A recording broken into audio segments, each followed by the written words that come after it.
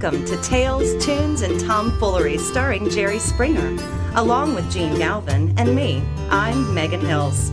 We're recorded live in front of a brilliant studio audience at the Folk School Coffee Parlor in Ludlow, Kentucky. My daddy came home. And here he is, Jerry Springer. Please, don't get up. Don't get up. Please, please. Oh, just. So anyway, as we're recording this today, yes. We're getting ready for Halloween. We are. Okay, so whenever you hear this, I'm going up to Chicago to get my grandson, and we're going to go trick-or-treating. Yeah. And we've worked it out because when he, we'll go drive through the neighborhood, and the people have agreed that they'll come out to the limo. He'll roll the window down. And Unbelievable. And they'll hand the candy through the That's window. good. That's good for kids. That builds it sure does. It does. And those will be his memories. Uh-huh. Yes, his memories will be that sound. One of these days, as the window there's a goes lucky woman down. out there Yeah. that gets, dear Lord, you ruined him. He'd only ruined have to wear a costume on his arm as he Well, reaches that's out to it. take the candy. Yeah, we just have that. Yeah. Hey, have you ever? And by the way, momentarily we're going to turn our attention to something that's really kind of special and cool, and that is an evening with Gurf Morlix. Gurf Morlix from Austin, Texas, and you're going to hear a lot about him if you don't already know about him, but he's kind of an Americana legend, instrumentalist, writer, songwriter, singer, and producer for some pretty major people. So he's got a lot of stories about a lot of stuff having to do with the music industry and a whole career in it. So we're looking forward to that. But I did want to ask you, I wanted to ask you a couple things, Jerry, if I could. Number one. Is this a test? And Megan, I know you're going to agree with this because you have some relatives who are older who they don't have perfect hearing anymore. No. And Jerry is known for doing these hearing aid jokes. He thinks it's funny to make fun of people who are audio challenged. Yeah. I wouldn't make fun of it. It's just, in fact, there's a gentleman. Oh. See? Oh, there's a lovely lady here. No, she just showed me her hearing aid. Well, there you go. On her behalf, totally please, let's don't make fun of people who wear. I wouldn't you're make better fun, than but that. in fact, you're the one. She's the one, right? You'll vouch for it. When she came in just before we started, she said, "This is the finest hearing aid money can buy." Really? Oh my God! And I said, "Yeah, what kind is it?" And she said, 4:00. I hate you so much. Didn't you? I personally think now you're part of the act. So bad. I think that's disrespectful.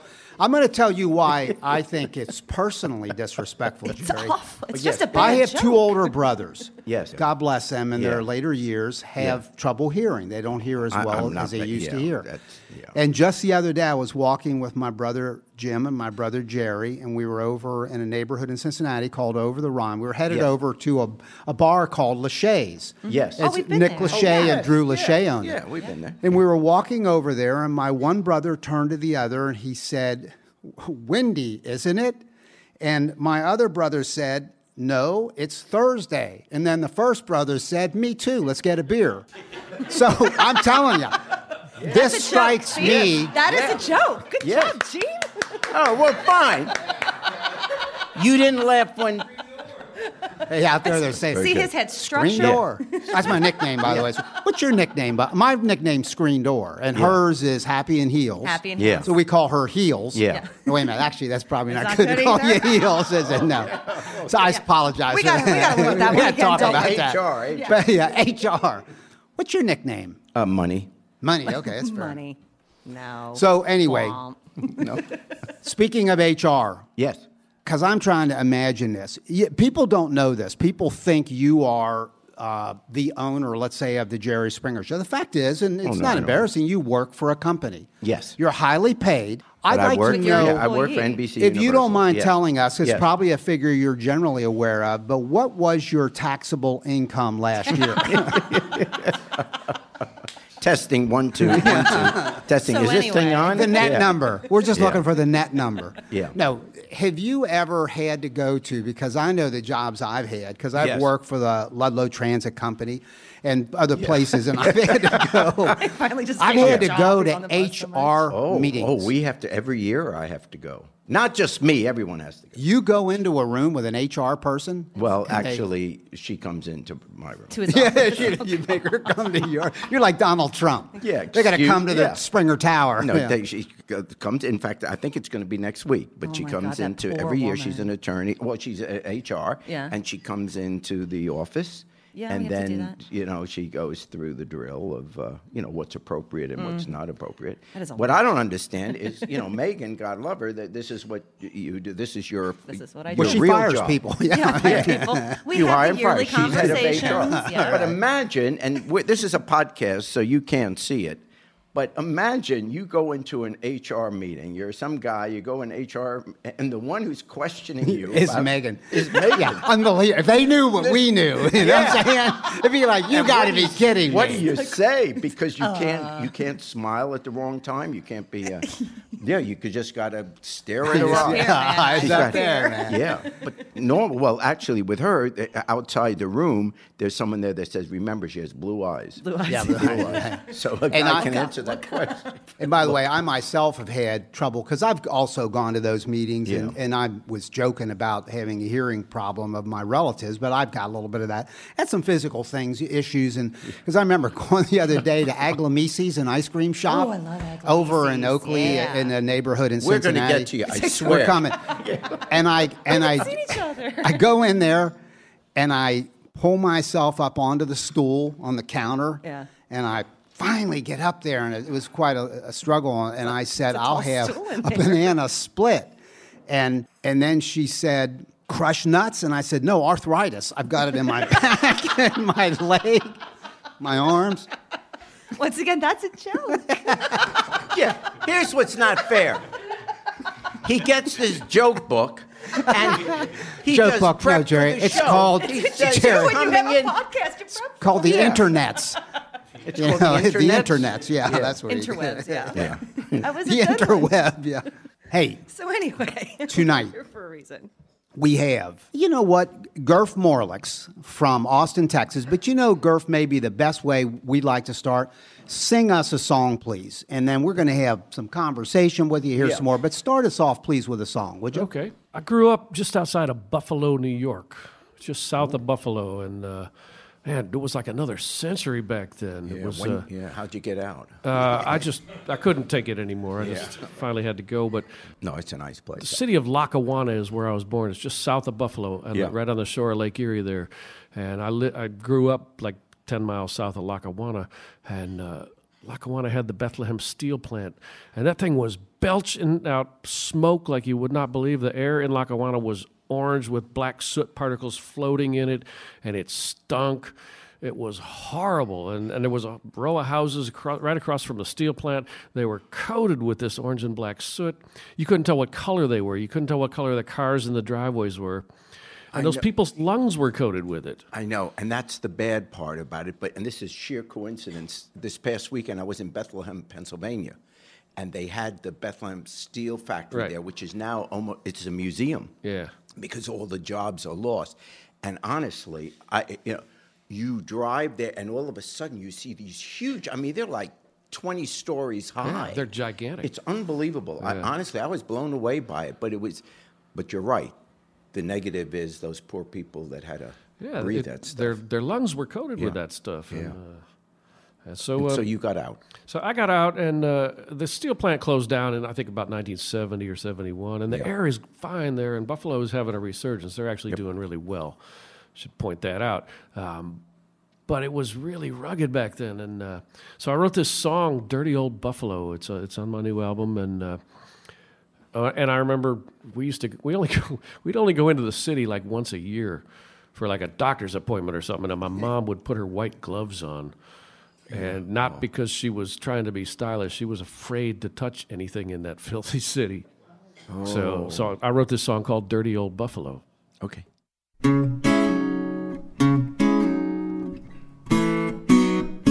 We'd pile in the car in our best clothes, kids in the backseat, Dad would drive. We'd breathe in the stink all the way to the city, 15 miles up Route 5. drive over Father Baker's, over the Skyway, past the steel plant. We'd go once a year. The roads were rugged, the air was orange. Mom was quiet, you could smell her fear. Dirty old Buffalo, dirty old Buffalo, smoky memories, they haunt my mind. The South Park Bridge into Lackawanna, looking for kicks without a clue. Couple of kids out of their element, hoping $5 will see them through. Waiting in an alley of blue shadows for a fat man all soaked in sweat. I could see the gun in his waistband as he reached for a cigarette. Dirty old Buffalo, dirty old Buffalo, smoky memories, they haunt my mind. Dirty old Buffalo, dirty old Buffalo, Rust Belt City on the borderline. The Allman Brothers played at Aliota's, an itty bitty bar on Hurdle Avenue. It was 1970. They were scuffling, living on speed, singing the blues. Seems there was a problem with the money, imagine that. And there was a need to settle the score. Road manager stuck Aliota and left him dying on the barroom floor. Dirty old Buffalo, dirty old Buffalo, smoky memories, they haunt my mind. Dirty old Buffalo, dirty old Buffalo, Rust Belt City on the borderline.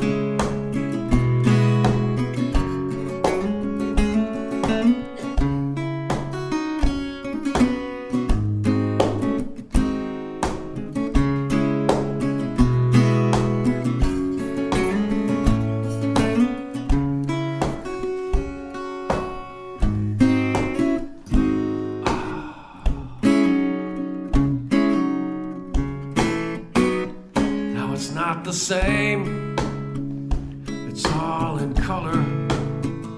It's not the sepia that I recall. It's all so smooth, but I miss the gritty, fresh paint, the wrecking ball. Well, they'll polish everything with money. It's what they do, this I know, but that's not the city that I remember. But if I scratch the surface, I think the grease will show. Dirty old Buffalo, dirty old Buffalo, smoky memories, they haunt my mind. Dirty old Buffalo, dirty old Buffalo, Rust Belt City on the borderline. I miss Buffalo.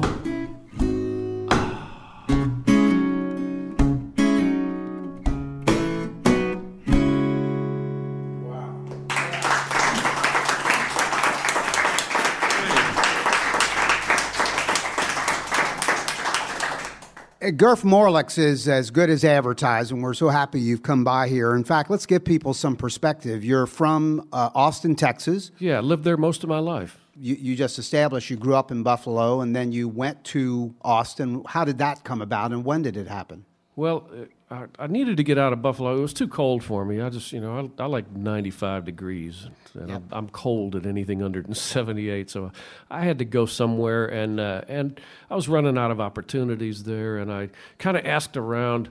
At one point, I had this friend that I was hanging out with, and he asked Commander Cody. He said, "Where should we go? We want to play country music and rock and roll." Commander Cody said, "Austin or Boston." And Boston was cold, so we went to Austin, just showed up unannounced.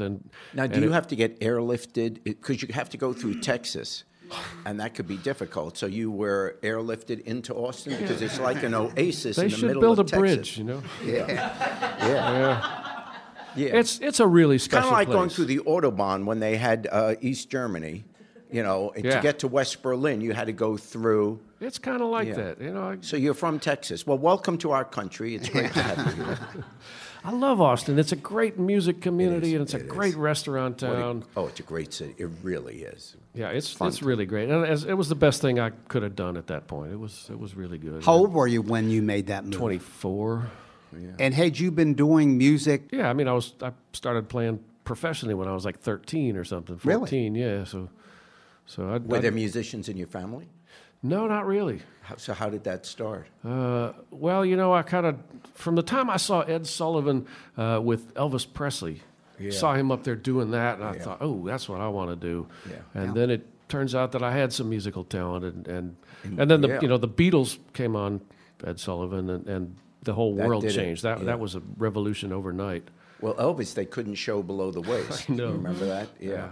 But then when the Beatles came, they showed everything. Yeah. Well, yeah. So you went from the Beatles to what you do now? Yeah, that's where it started. But then when I went to Texas, I wanted to play with people who were writing their own songs, and I immediately fell in with some really great songwriters. There's a whole world down there of songwriters that people around the rest of the country don't quite understand sometimes. Has it always been like that? I mean, I know Austin now has just got that amazing reputation, but it's always been that way? Yeah, the music scene in Austin really kind of started in the 60s. It was kind of psychedelia and that stuff. But the songwriting thing kind of took over in the 70s, and that's right when I showed up. And Willie Nelson had just moved there from Nashville. And, what a cool time to be united there. the hippies and the rednecks. And in the middle of Texas. It was a great time. That's fantastic. You produce, and you've produced Lucinda Williams and Blaze Foley, maybe, in there as well. And the list is really long. I've been doing that for a long time, and I look at the website and I'm kind of flabbergasted, but it's just because I've been doing it so long. Yep. How does one become a producer? You obviously have the talent for the writing. It's poetry. But then at what point do you say, I'll produce? I mean, how did you know what to do that first day? From the time I was in bands, when I was a teenager, I was the guy who knew how to move a microphone around, and if there was a tape recorder, I could figure out how to make it sound as good as it could, and it was just common sense to me.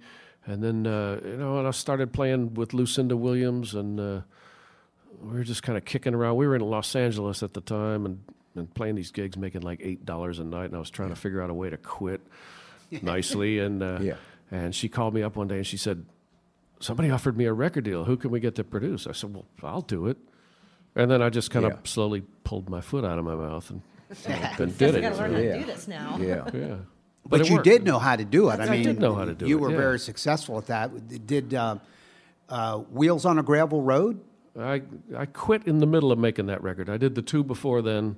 Okay, you did was two halfway through when I just kind of couldn't take it anymore. Well, if you don't mind, before you do another song, I'm going to ask you to do a bunch of songs here. Tell us what happened, the quitting in the middle of her the third album that you were going to do. Yeah. And isn't it true that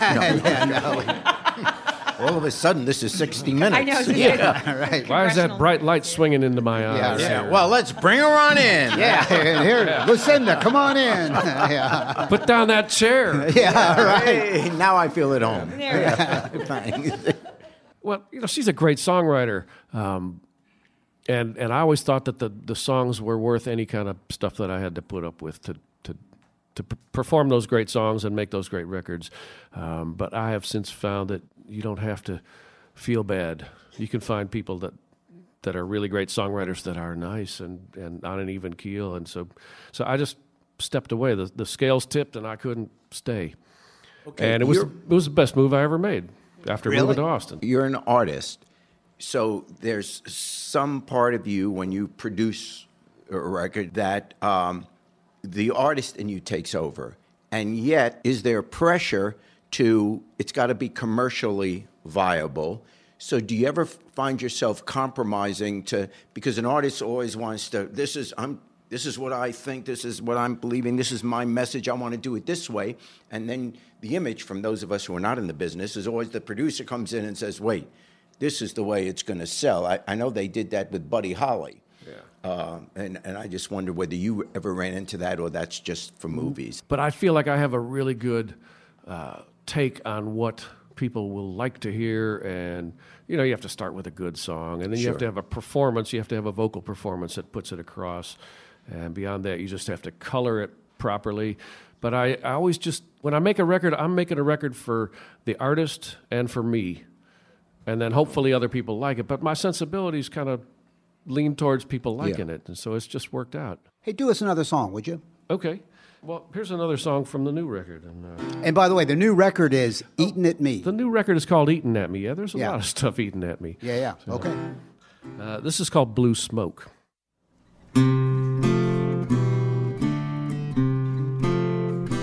Those are some fine looking boots. Exotic leather, must be custom made. Fancy stitching, neon colors. I hate to think how much you paid. You bought a vision of yourself in the mirror. You bought fashion, but fashion ain't real. The only parts of the boot that really matter are the sole and the heel. You got your top down, your high beams are on. I can almost hear your midnight moan. But there's blue smoke hanging in the air, and your pistons, they may be blown. We used to have conversations. You tell me everything that was on your mind. I live for your joy and your sorrow, all the passion we could find, blood and truth and unpaved roads. Don't you remember how that feels? Your gas gauge is getting down near empty. Your hands trembling on the wheel. You got your top down, your high beams are on. I can almost hear your midnight moan. But there's blue smoke hanging in the air, and your pistons, they may be blown.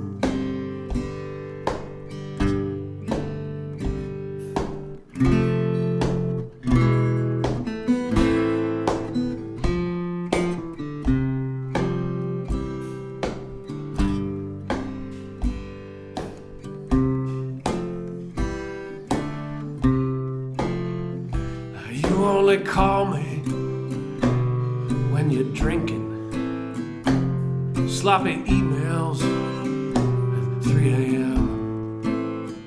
You say you got something, you just gotta tell me, but you leave me hanging again and again.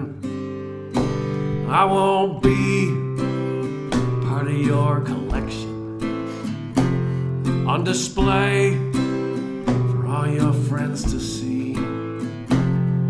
I love you and I miss you, even when you're standing next to me.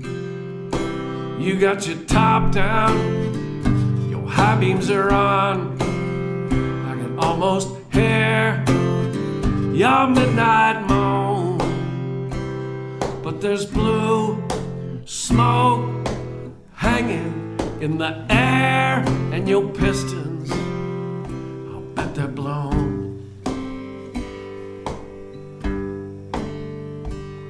And I hope you make it home.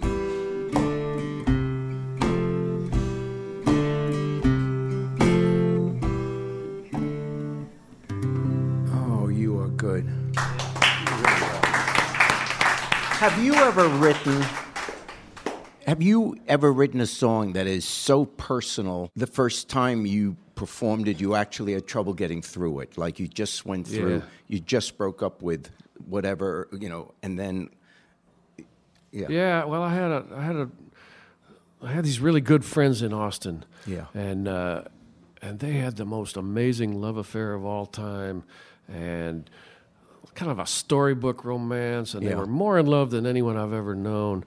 And they were married for 24 years and together a bunch of years longer than that. And then suddenly one day there was an accident, and one of them was gone. And I didn't write the song till maybe 6 months later or something. It was pretty tragic, and the guy was one of my best friends and a very well-known musician, a big music loss, and I wrote this song one night. I just sat down to write a song, and I picked up the guitar, and that song just came flying out. And I recorded it the next day, and then I called him up, and I said, man, I wrote a song for you. I don't think I can sing it for you. And he said, that's good. I don't think I could listen to it. Oh, yeah. And so I emailed it to him like a few months later, and I don't know that he listened to it, but he came to one of my gigs like a year later. And I saw him come in, and I was up on stage, and I played it looking right at him, and I wasn't sure I'd get through it. But I got through it, and he got through it. Oh, God, what a story. Yeah, it was pretty rough. And then he just died. Sorry. So, yeah. Hey, what's the process of your songs? Where do the songs come from? Obviously, personal feelings, experiences. There's an example. But how do they come about? What's the typical pattern for it? I don't really know. I'm looking for something to trigger something. It can be a phrase or a piece of overheard conversation or something, or just a feeling. There's no real method to it. Once in a while, one of those comes floating by, and it just sort of shows up unannounced, and you just have to reach up and grab it. But those are really rare. And then I've learned. Once you get the idea and you get down, you hammer it into the shape of a song, it's certainly encouraged to edit and work on it. And I got songs that I've been working on for 5 years, and they're not ready yet, and it might just be one line. But that's something that I learned from all the great songwriters I've worked with. So does it ever become routine for you? Has there ever been when you sit down, you're like, oh, we're doing this again? Or is it always... No, I mean, I tend to fall into patterns, and I have to watch out for that. Yeah, I would imagine so. I think everybody does. How that. often do you write? Sake. I try to write something every night. Really? I stay up late. My filters go down after midnight, and I'm up till 3 or something, and I pick up my guitar and I just peck around and see if anything shows up, and it doesn't always, but I try almost every night. I don't know if you drink. But if you do, no, actually, this is a serious. As it happens, you're from Austin, so obviously you drink. So anyway, no, but do you ever write? Have you ever been not blasted out, but I mean, just wow, now I'm feeling it. Or stoned. It used to be the case. 20, 25 years ago, it was the case that I couldn't come up with anything if I'd had a beer or two. Yeah. And then something happened, and now it's kind of this drunken poet thing. If that's when the filters go way down. Yeah. When I've had just the right amount, and sometimes I'm getting somewhere, and it's like, oh, okay, one more drink, I'll stay up for one more hour, and because I'm on a roll here. So it definitely happens. You have an album now that you've come out with. Why don't you talk to us about that and play one of the songs for me? Yeah, well, it's eating at me, and there's a bunch of stuff eating at me, and we got a lot of problems and that we're not addressing. You know, it's in our nature. Yeah. To not do anything about it until it's almost broken beyond repair. You and I were talking just before we started this particular podcast, and just the notion came across in the conversation that we have, to a certain extent, the same constituency. In other words, some of your songs that I've listened to, it could be my show put to music. Yeah. All the craziness, you have people that are outside of the norm. They have, many of them, desperate lives, and we're in different, not that I'm anywhere near your talent, but we're in the entertainment business. Yeah. And then when the show's over or your song is over, they still go back to their lives. Right. And so I guess the tough question we always have to face is, after we've expressed or shown what these people are doing, what happens to them? And is politics the next step? Is that... Yeah, I don't know. I know that all I'm interested in is making some sort of personal connection with everybody in the room. That's the goal, And there's a lot of people out there who aren't getting what they need. You like the people you write about. Yeah. And they need to be liked. And exactly. And I mean, it tends to be about either the down and out or the dispossessed or friends of mine that have died. It's kind of I can't write a song about a puppy dog or a sunrise. It's like, just can't do that somehow. Well, they say art, certainly music, comedy, really comes out of someone's pain. Absolutely. It's the angry people that become the best comics. Yeah. So I went to a funeral a couple of weeks ago. It was a guy I knew, but he was just an acquaintance, and I felt like I should go. I felt like I knew him well enough to go, but not a great friend. And the funeral was kind of going on. And at one point, I took the funeral director aside and I said, "What's the Wi-Fi password here?" And he said, "Have some respect for the dead." I said, "Is that all lowercase?" Take notes, Mr. Springer. Yeah.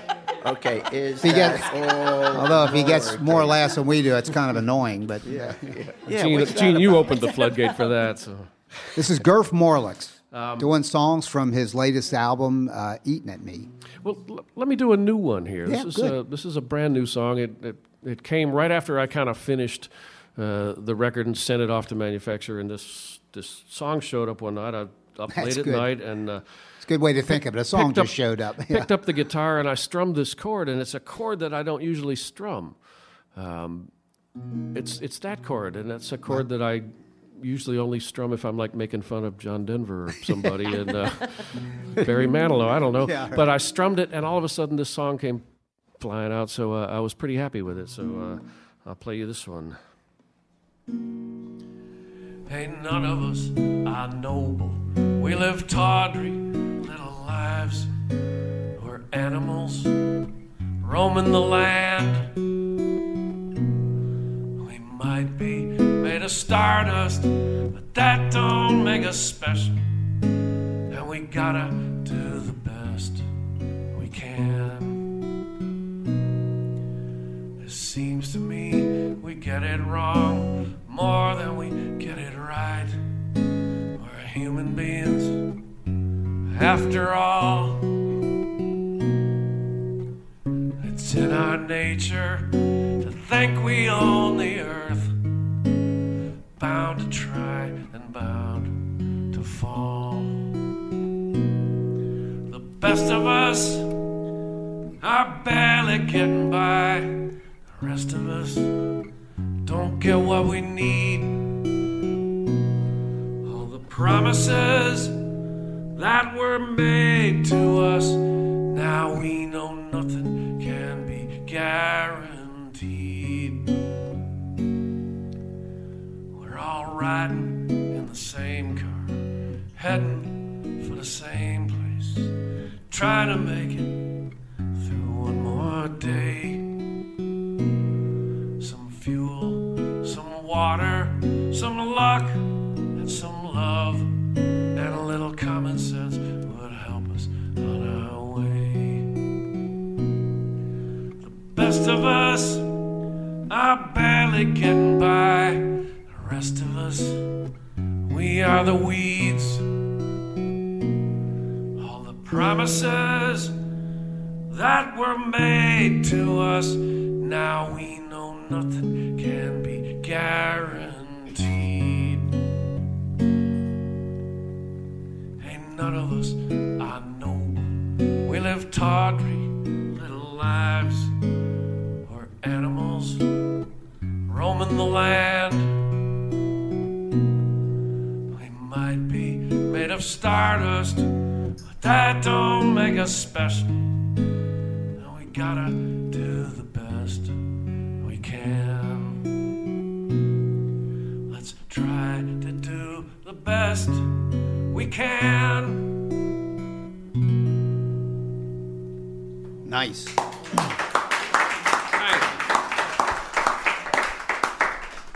Yeah, I mean, that's got, I was sitting here listening to that thinking like sitting in some place in New York City, a jazzy, it's got a kind of a jazzy I don't know how that happened, vibe to it. It's very cool. I'm pretty happy. Yeah. Gurf Morlix leading us in Irene Goodnight by Leadbelly. Okay.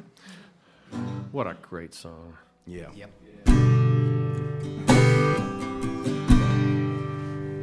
You've been listening to Tales, Tunes, and Tomfoolery, recorded live at the Folk School Coffee Parlor in Ludlow, Kentucky. Thanks to Patrick Kennedy for writing our opening song, and to you for listening. Check out our website at jerryspringer.com. Now me and my wife have parted.